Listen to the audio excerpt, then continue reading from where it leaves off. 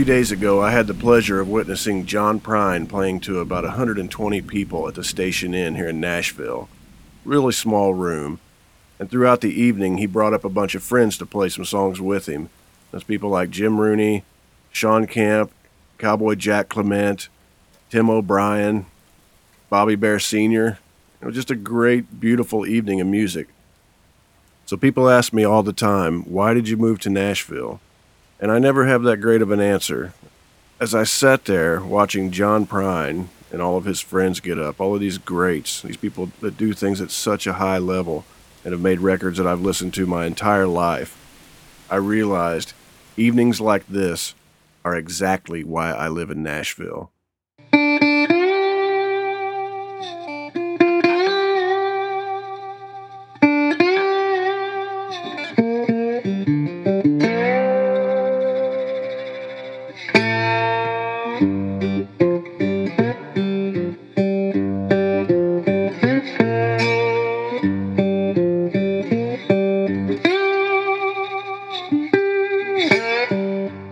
Hi friends, this is Otis Gibbs and you're listening to Thanks for Giving a Damn. I'm sitting here in my living room in East Nashville, Tennessee on a very cold wintry day, and I'm too cheap to turn on the heat. And I have 3 cats snuggled up next to me trying to stay warm. But this is a personal journal. This is a bit of an experiment. I like to say right up front that I haven't the slightest idea what I'm doing, but I decided to do it anyway. This show was founded with the idea that there are only 2 people in art that matter. There's the creative individual and the person experiencing it, and everything else is an artificial filter. And this is a way for me to share things with you guys without any filters whatsoever. My guest this week is Richard Dobson. Richard is a singer-songwriter originally from Texas, but he's been living in Switzerland for quite a few years now. His songs have been recorded by people like David Allan Coe, Guy Clark, Lacey J. Dalton, Nancy Griffith, Kelly Willis, Carlene Carter, Dave Edmonds, and a whole lot of other folks. Richard has also written 2 books. The first one's an autobiographical book about his years hanging out with Townes Van Zandt and a lot of other folks. It's called The Gulf Coast Boys, and I highly recommend that one. And then he also wrote a book called The Pleasures of the High Rhine, a Texas Singer in Exile. And I haven't gotten to that one yet, but I'm looking forward to it. But you can find out everything you need to know about Richard at richardjdobson.ch. So I got to sit down and chat with Richard for a while at my buddy Tom Yutz's place outside of Nashville. Here's Richard Dobson.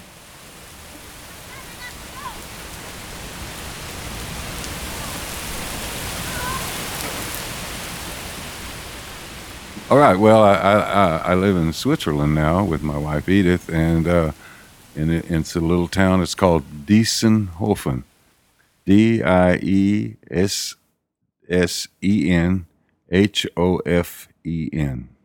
Diessenhofen. You grow pot? Is that right? Oh, you're asking me that already? Yeah, we do. They're fairly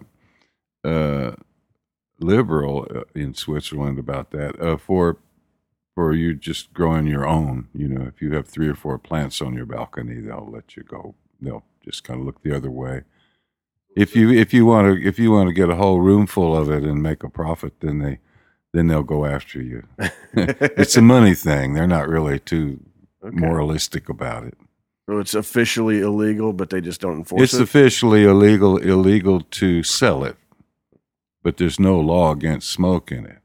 Except if they think you've been smoking and they catch you driving, then they will make a test, and if they determine you have it in you or on you, then they might take your license away for a while. So there are some constrictions, but where do you grow it at? In the balcony. Okay. Yeah.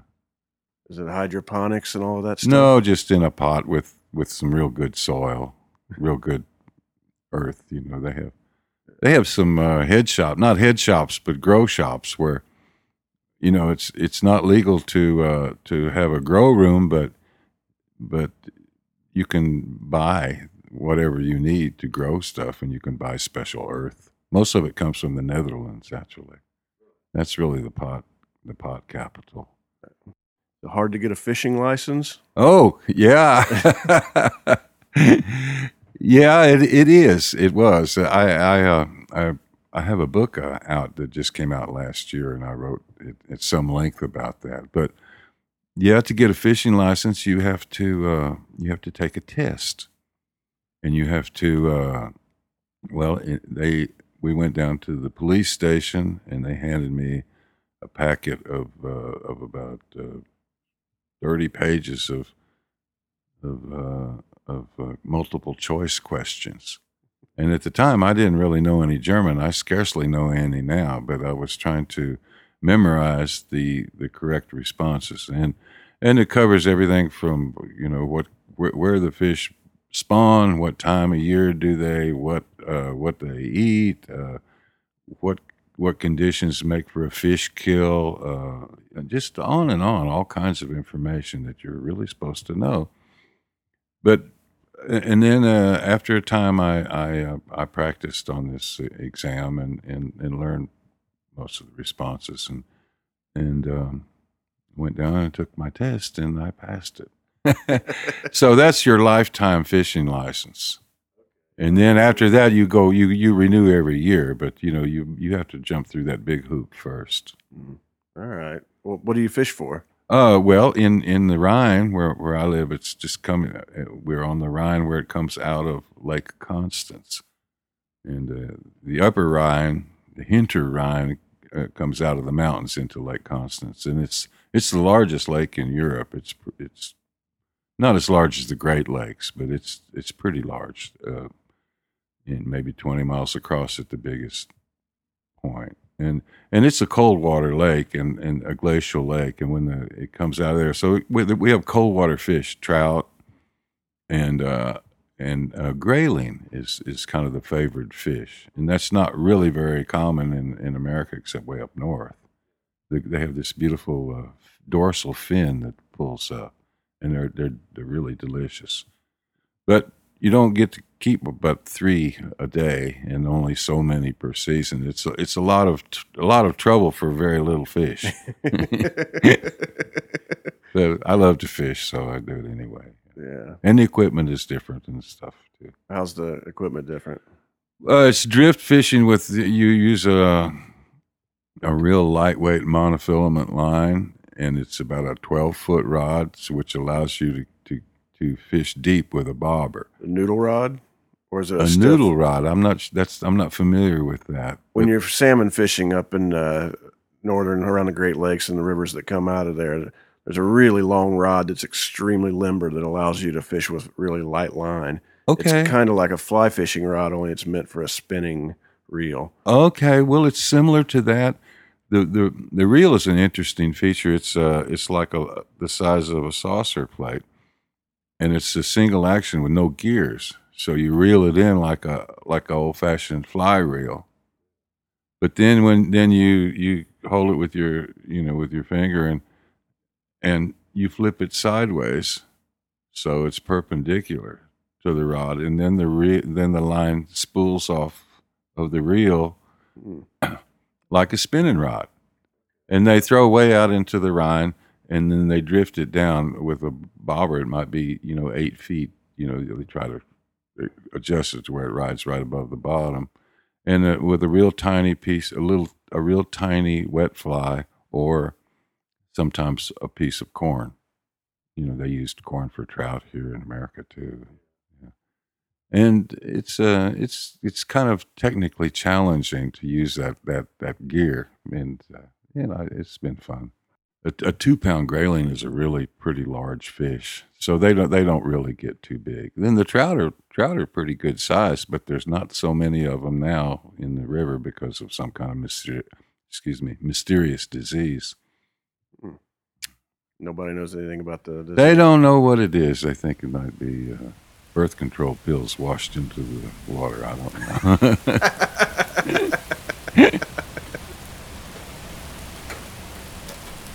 Well, I worked on shrimp boats when I was about, I guess I was about 30 or something like that. I had to get that out of my system too, and yeah, I did a little bit of that, not a lot, but. What's that like? Well, that's pretty. It's kind of dirty and grueling, and incredibly wasteful of the marine life. Trawling. Yeah. Just everything comes up from the bottom, and the shrimp is only probably about 2% of what you catch or less, and then the rest just goes over the side through the scuppers, and it's already dead, drowned or. It's a lot of waste in trawling, but I loved it at the time. It was adventure, I always read a lot of books about the sea when I was young, so I had to go try it. And also later on, we worked on oil field boats, crew boats, and then we would kind of fish in our spare time. We weren't really supposed to be, but we did, And the fishing off those offshore drilling rigs and platforms is really pretty good because of the barnacles that collect there attract in the structure attracts all kinds of smaller fish, and then the bigger ones come around. So we catch a lot of. What was Nashville like on a typical? Oh, yeah, well, back I came here about 1971, and that's why I came to. You probably noticed the same thing, that people come here and you tend to associate with the people who arrive about the same time you do. And it's kind of like a high school class, after about 4 years, some people move on and graduate and some people split. But the class I came in up with here was first people I met were Guy and Susanna Clark, and I met Rodney Crowell. He came to town right at the same time. We were roommates for a while. And there was a fellow named Skinny Dennis Sanchez. He died pretty early on. And anyway, through Guy and Susanna, I met Towns. Actually, I met the Texans here in Nashville for some reason. I was usually gone from Texas. And let's see, Towns, Rodney, Guy. Actually, I met David Only about the same time. He's the first guy I met, and one of the first guys I met here. We met down at Tree Music, cooling our heels. I think in those days you could actually bring a guitar into an office and play your song live, and we were both sitting there with our guitars, and I didn't even know what a publisher was. Really, they just said go to Tree. They're just kind of learning on the job, What was it like living with Rodney Crowell? Oh, Rodney, he was always, just from the get-go, he was way ahead. He was on top of his game. I always kind of divided it up between the people who just kind of knew country and folk music, and the people who could actually play the Beatles songs. And Rodney, he knew how to play Beatles songs, so he was way advanced.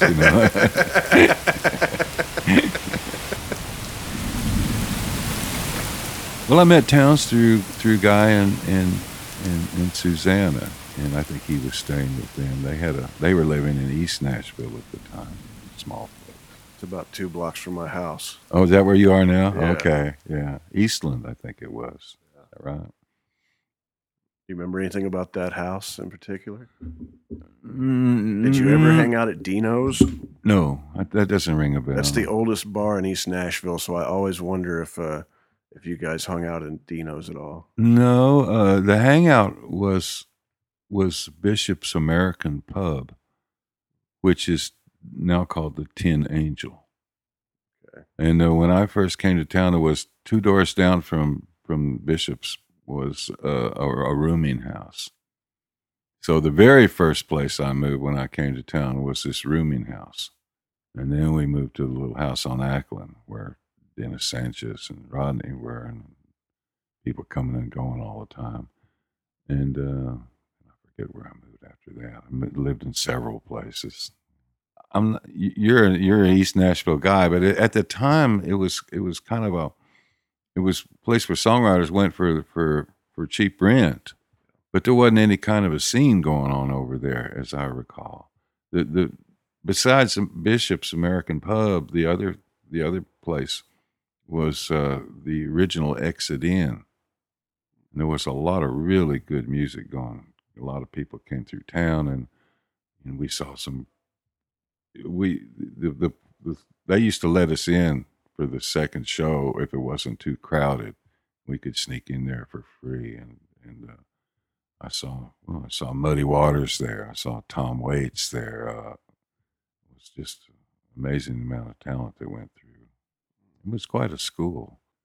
I remember Muddy Waters. That was just blew me away. John Hyatt played there all the time at the early Exit Inn, and Guy from time to time. I think David played there a few times, and we're going back to early '70s. I think I've got some holes in my memory, you know. There was a movie called Nashville with Robert Altman. That movie pretty much showed the locale as it looked inside in those days. I haven't seen that in a long time, so a lot of that's shot in the Exit Inn. Uh-huh. Okay.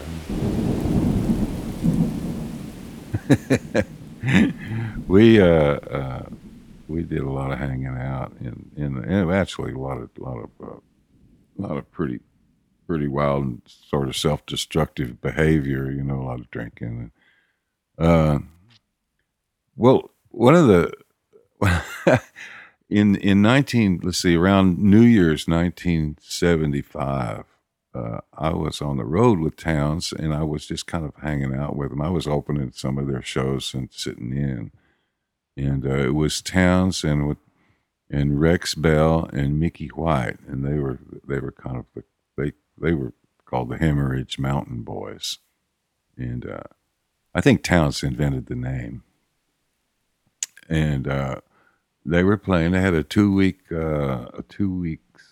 in Jackson Hole at the ski resort, and they were living in we were living in a motorhome that was owned by a fellow named Johnny Guess, who was one of Townes' dear friends, but he was a total reprobate and crazy guy, and everybody was drinking a lot, and this motorhome was not really that well insulated, and we just had an electric line running to this place called the Mangy Moose, and it was so cold that, you know, you're from up north, I guess you know what cold is, and none of those people, Rex, and none of us had ever been in that kind of cold before. I had a little bit because I'd spent a winter in northern Michigan. But everybody was freezing, and then we had all our clothes on, and there was ice on the inside of the window, and a little heater blowing, you know, and there's people just going kind of nuts and crazy all the time just to see how far they could take it, you know.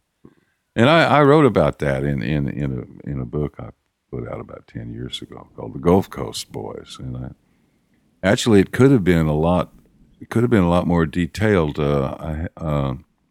because I had a little cassette recorder, and when all this nutsy stuff was going on, I'd surreptitiously turn on the cassette recorder, and I later transcribed about 4 or 5 of those tapes, and then the rest of them were destroyed in a fire in my parents' house in Houston. So the book would have been a lot more about that particular time than it actually turned out to be, because I had really forgotten all of it. Never was very good at making up dialogue, but some of the conversations were actually verbatim.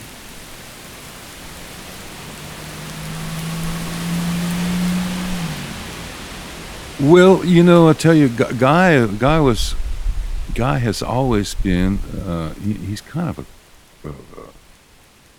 not reclusive. He's kind of taciturn, sort of. He doesn't suffer fools, and so I was always a little bit cautious around Guy, a little bit.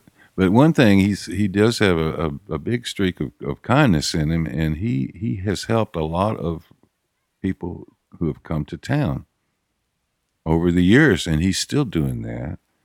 And when I first came to town, he kind of he liked what I was doing, and I had one song at the time that I came to town with. It was called "Baby Ride Easy," and after I'd known him about a week or two, we went in the studio and cut a demo of that song, and it got published, and with a company called Sunbury Dunbar at the time. And darn if it got recorded, and it turned out to be one of my better songs. It was almost a hit in England. Carlene Carter and Dave Edmunds did it, and the Carter family did it. And anyway, that was when I got to town. I thought, oh, this isn't going to be hard.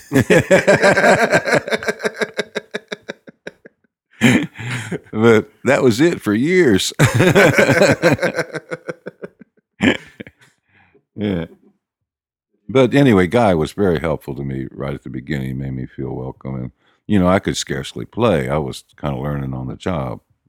And I know he was very, he helped Rodney and a lot of other, I think he helped Lyle Lovett when he came around. And just down through the years, he's always been really, really good to new people showing up.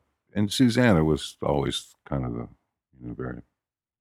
she was kind of the queen and really, really beautiful lady. And they was kind of the center of the scene for a few years there. Was it obvious that that there was something special taking place? Well, it sure was special to me. I mean, gosh, it was such an education. There was a movie made around that time called Heart-Worn Highways, and it looked like Beggar's Banquet, if you remember that. If you remember that album cover. But the movie, if you check out the movie, that's kind of that's kind of what it was like, on special occasions or when people were really getting kind of out there. But that was, I think subsequently some of the people in that movie were kind of disavowed it, but I was really cut out of it, but put back in later when they made a DVD. And for me, I'm kind of embarrassed about how drunk we were, but on the other hand, it was kind of nice to get in a movie. Yeah. Yeah. Do you think you were coached up to being drunk, maybe? Well, I think we were we were all kind of inclined that way anyway, but I think everybody was extremely nervous, so they were just probably doing just a little Dutch courage, they call it. But it did, it was funny. It was something that the director mentioned in some of the liner notes. He said, it was funny. Everybody looked like everybody was getting pretty looped, but their fingers and their hand coordination were the last things to go. I mean, everybody was like, Steve Earle was another guy in that group. He was the youngest, and he came about that time, and he was quite good at the time when he came. He already had some really great songs under his belt, and he was brash, and it was just kind of a typical picking party, and it went on for a couple of hours. But I think it was done on two different occasions. One was at Guy and Susanna's house out by Old Hickory Lake, and the other was done at Jim McGuire's studio. But thinking back on it, I really can't really recall one from the other. They were kind of similar. Was it a typical representation of what a Saturday night might be like? Yeah, kind of. People were a little bit more conscious of something special going on. So, yeah. But other than that, it was pretty typical. We were totally unknown at the time. I mean, Guy had a writer's deal, but I think and then Steve Young was in there, and he was already well on his way. He was pretty well known, but I don't think Rodney was, and nobody knew who Steve was. That was years away from Guitar Town, and sure, there was a couple other people in that movie that I never saw again. So. Did you spend any time with David Allan Coe? Now and then I'd see him around. I had a little bit of a contentious relationship with David. He recorded one of my songs called "Piece of Wood and Steel," and it was a minor key song about my guitar. It was not a typical Nashville kind of song. Of course, none of mine were, really, to tell you the truth. But he recorded that song, and then he kind of he self-published a book called something about the truth or something. I don't know. I can't remember exactly, but in the book, he printed up 2 reviews where the reviewer thought that he had written "Piece of Wood and Steel," and it was praising him as being this writer who had produced "Wood and Steel," and it was my song, and I was furious. I was just absolutely livid, and you know, and I just I wrote him some kind of nasty letter, and I wrote everybody I could think of saying this guy's ripping me off. And if I'd had any sense, I would have been quiet about it and just gone about my business, and then talked to the right people and hired a lawyer instead of just shooting off my mouth, because all I did was make an enemy out of him, and it didn't do me any good because he owns the publishing to the song. So I never got a dime out of that damn thing. And he never put it on another record. And if I'd have been nice instead of the other way, maybe he might have. Because a lot of people say that they like that song. Yeah. Was he a typically difficult person? Well, he was so full of himself. I mean, he was well, he sure knew how to promote himself. He was larger than life, But he wasn't really the kind of guy you want to hang with. Not me, anyway. But you couldn't. There's a lot of talent there. I mean, I wouldn't want to take that away from him. It's just kind of a strange personality.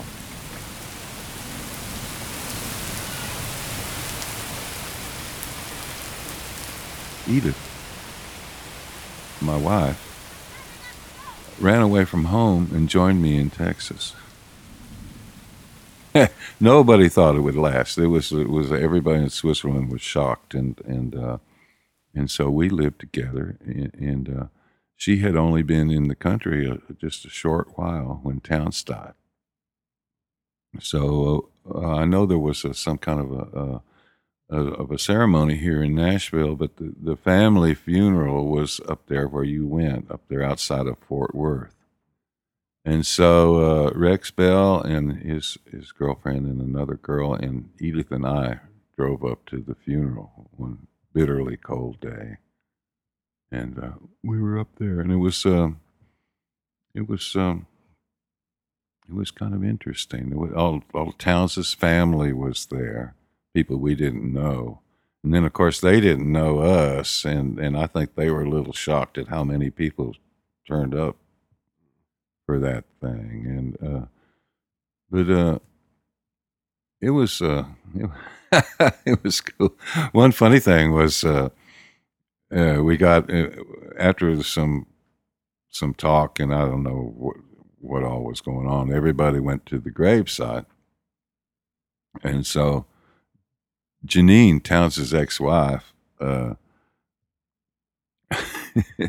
she had the ashes, so she was gonna put the ashes in the hole, and everybody's kind of standing around, and she looked at it and she said, "This is plastic." She said, "Townes wouldn't want to be buried in no plastic." So somebody gave her a pocket knife, and she cut off the top of the thing and started to pour the ashes in the hole. Well, the wind was blowing like hell, and the ashes were scattered all around.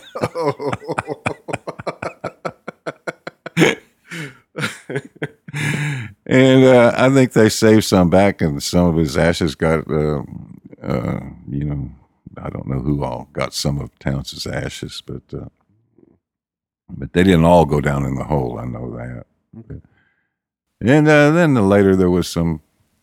I think Rex played a couple of Townes' songs, or maybe JT, Townes' son, might have played on his guitar, some of the family gave some anecdotes, and it was a nice send off, I guess.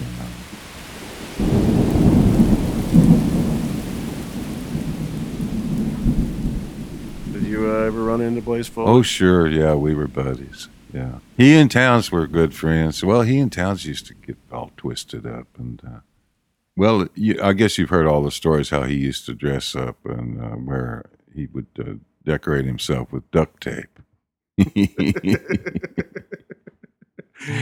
and he was he kind of stumbling around Austin, and he was, he'd get arrested by the police and stuff like that. They all knew him, but everybody in town knew him. Oh, I guess I'll tell you one kind of a sad thing, but an interesting thing. I was playing the Cactus Cafe one night, in the Cactus Cafe in Austin, and I heard this commotion going out there by the door, and it was kind of, the voices were getting kind of loud and everything. And what I looked up at, what they were kicking Blaze. He was trying to come into the club, and they were kicking him out of the club, and they were just saying, son of a bitch, blah blah blah blah blah, and just like they were just had no respect for him at all, just utter. Get out of here, you wino, you know what I mean? That kind of stuff. And at the time, Blaze was, I guess in a way, was his own worst enemy, but he could only play. I think the only place he could play in Austin was a place called the Outhouse, the Austin Outhouse. And he was pretty much 86th from all the clubs in town. And he really didn't have any kind of reputation. He was just kind of looked down upon. And later, and then I was living in Nashville when he died, and Towns went to the funeral, and in Austin, and there were, but he got resurrected, and then all of a sudden everybody loved him, and I remember when they didn't love him at all. And it just made me wonder, how can things get so twisted around, and now he's an icon. And I always thought, well, gosh, if he'd lived long enough to see how much people like him now, and they even made a movie about him. But I thought it was kind of sad, because I thought he was just right on his way. He had just gotten a really good cut with Merle Haggard and Willie. My God, and he, seemed like he really had a good shot, and he just ended up in the wrong place at the wrong time, trying to help somebody, or really, was he trying to help somebody or just getting in somebody else's business? I don't know, but he got shot, and that was the end of his career, And it, it was, to me, I thought it was a shame. I didn't think it was noble or wonderful. And I said as much in that movie, so I didn't get in the movie. I'm always shooting my mouth off. But anyway, it was, he was really a soulful guy. Well, I appreciate you taking the time to chat with me today. All right, thanks, Otis. That's just really, I enjoyed it. I'm happy to be part of this thing. I appreciate you putting up with it. It's beautiful out here. It is. I might ought to mention where we're at. We're at Tom Yutz's place. Yeah, out here in Hermitage, close to Mount Juliet and Percy Priest Lake. Surrounded by beauty. Yeah. All right, thank you, Richard. You bet, thanks.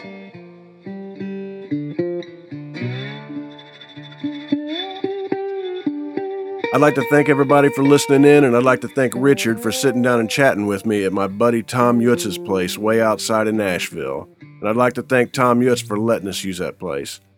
You can find out everything you need to know about Richard at richardjdobson.ch. If you'd like to help support this show, just go to otisgibbs.com, and you can pick up a CD, a t-shirt, you can download any record I've ever made, you can buy one of my fine art photographic prints. It'd look great on the wall in your living room. You can buy one of Amy's records. You could buy one of Amy's children's books. But anything you buy, we'll mail from our living room to yours, and we'll even put in a little thank you note. If you'd like to help out but you're a little short on cash, just go to iTunes and leave us a 5-star review.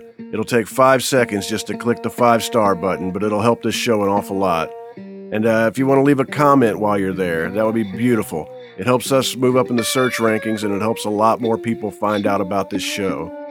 But if you enjoy this show, or you enjoy my music, or you enjoy Amy's music, please take the time to tell a friend and help us spread the word. And if you'd like to send us a message, we'd love to hear from you. Just send us an email at info@otisgibbs.com. I'm Otis Gibbs. Thanks for giving a damn.